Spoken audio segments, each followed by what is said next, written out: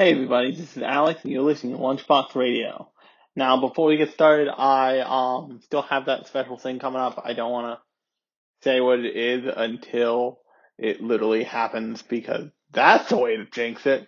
But I'm actually gonna record that soon, and then whenever it's ready, it'll come out. But thank you to everybody who's been listening to the podcast lately. Like I keep saying, I really enjoy seeing that anybody has any interest in anything I have to say about anything ever. But if you haven't listened to the last couple episodes, the last Thursday one was a Macross Plus. Macross Plus is just an interesting, cool thing.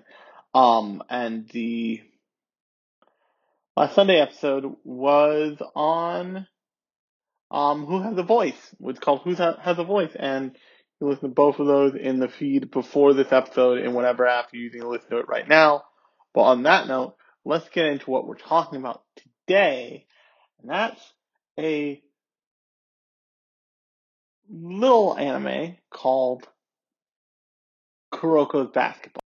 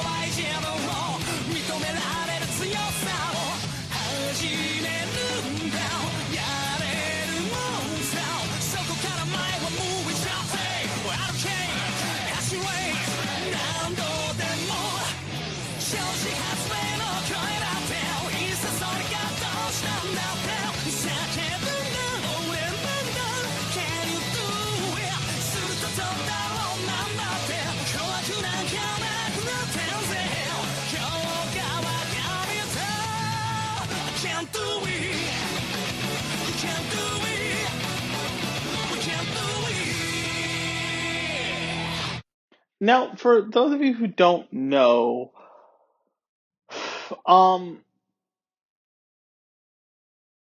in terms of sports, there are very few sports that actually, there's not very few sports. There are super famous American athletes in just about every sport. But the sport that is probably the most American, but still exported in the way that you would guess that you can go to a game and it feels like a game for that sport anywhere in the world is probably basketball. And if anybody tries to tell you that there have been better basketball players anywhere else in the world aside from America, they're actively insane, or they don't know what they're talking about. And the reason why I say that is because,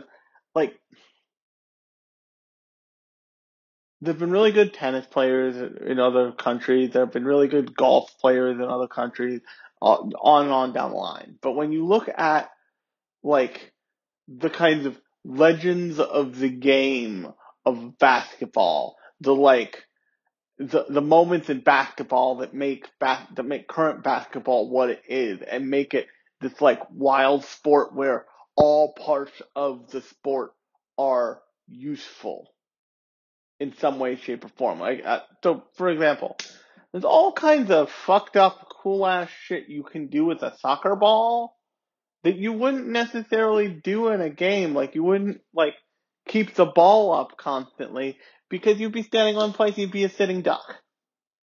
But in basketball, the round the back dribbling, the weird trick shots and the weird trick passes are all useful things. None of that is a trick. None of that is just a party trick. It's all usable in a game. And there've been a couple basketball anime. I think the most recent one was some was of course named like somebody's basketball, and the reason for that is because of Kuroko's basketball. Now, sports anime is its own particular genre, and usually what sports anime does is it applies a kind of like unrealistic lens to a realistic take on a sport, and it uses the rules of the sport to set up the almost as a framing to have big shonen throwdowns in.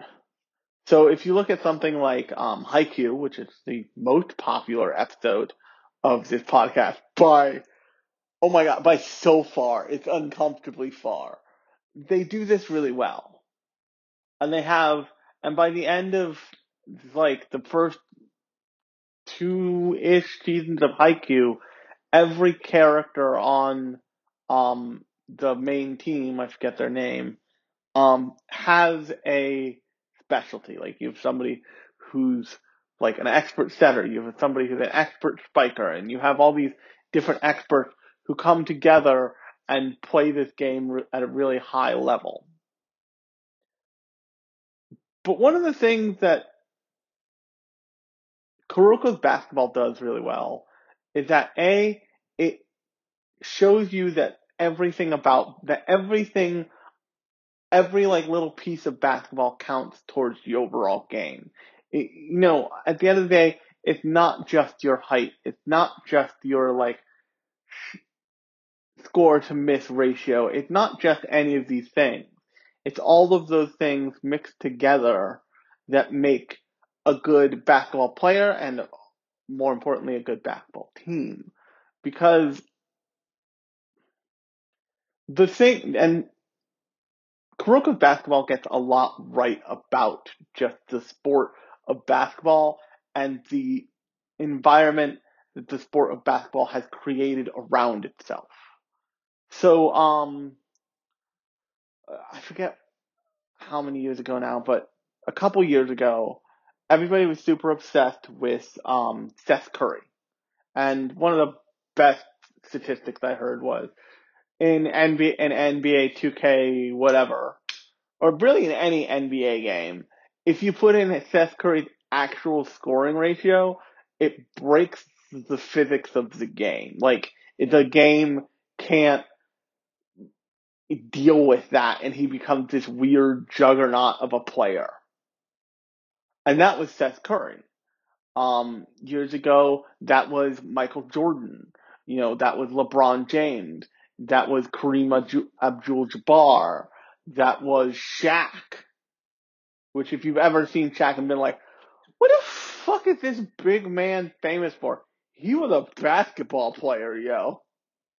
Which feels weird of me to say that because, like, I'm from the era in which Shaq happened. Like, I grew up around in America when Shaq was still a thing. Like, not as much of a thing as he once was, but when he was still a thing. And, like, it feels weird to know that, like, there are probably some kids who are very into basketball who may have no idea who Shaq is.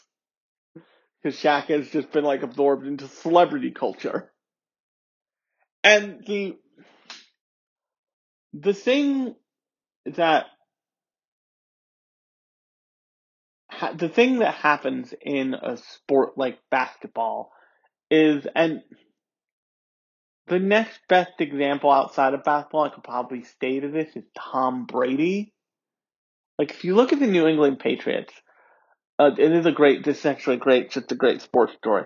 When the New England Patriots went to Atlanta for the Super Bowl, the entire, basically like 70% of the team told the black section of the team told the rest of the team, like, fuck you, on our day off, we're going to the Martin Luther King, like, area of Atlanta. And the reason why I say area is because it's not,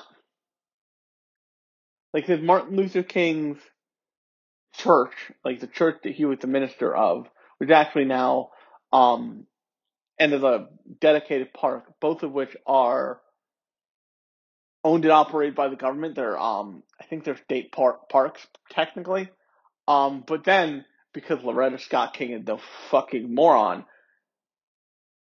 the actual memorial for Martin Luther King is a private establishment that's just a private charitable establishment that's open to the public.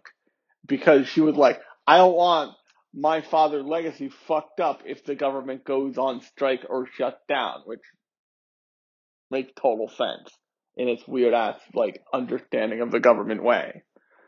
But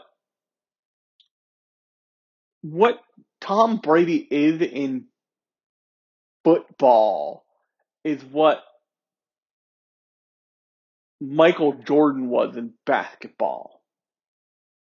It's like Tom Brady is this weird anomaly who like has sat at the top of his game and his sport for so long that he he had become the asshole. And granted, Tom Brady, the fucking trumpeter, MAGA cap wearing douchebag. But if you can go watch, you can actually watch it on Netflix. If you go watch Save the Last Dance, you know, Michael Jordan, like he's certainly not a MAGA douchebag, but he's not a nice person.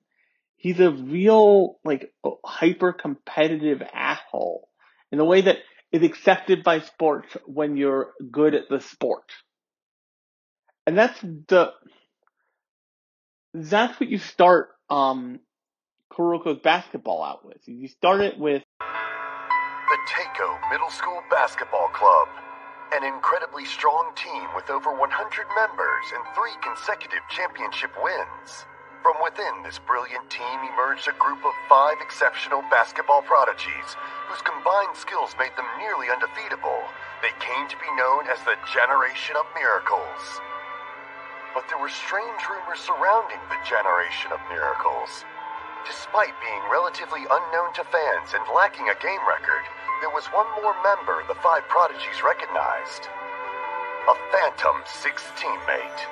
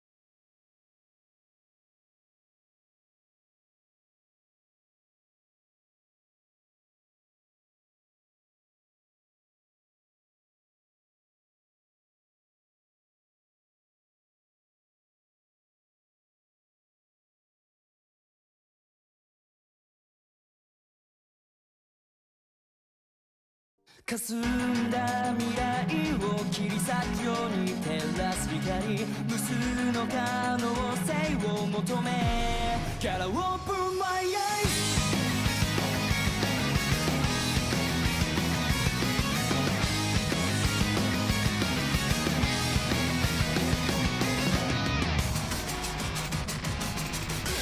Wake up 錆びついた目に火を灯せ Get up くすぶってる場合じゃないんだ絶対用意された理想なんていらない揺らぐことのない人未完成な知性から明日をつかめこの手で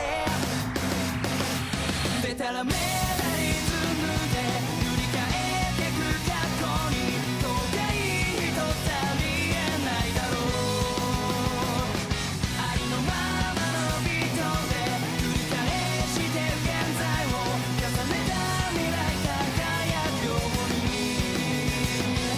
刻み込んだ存在を結晶として Keep it in my story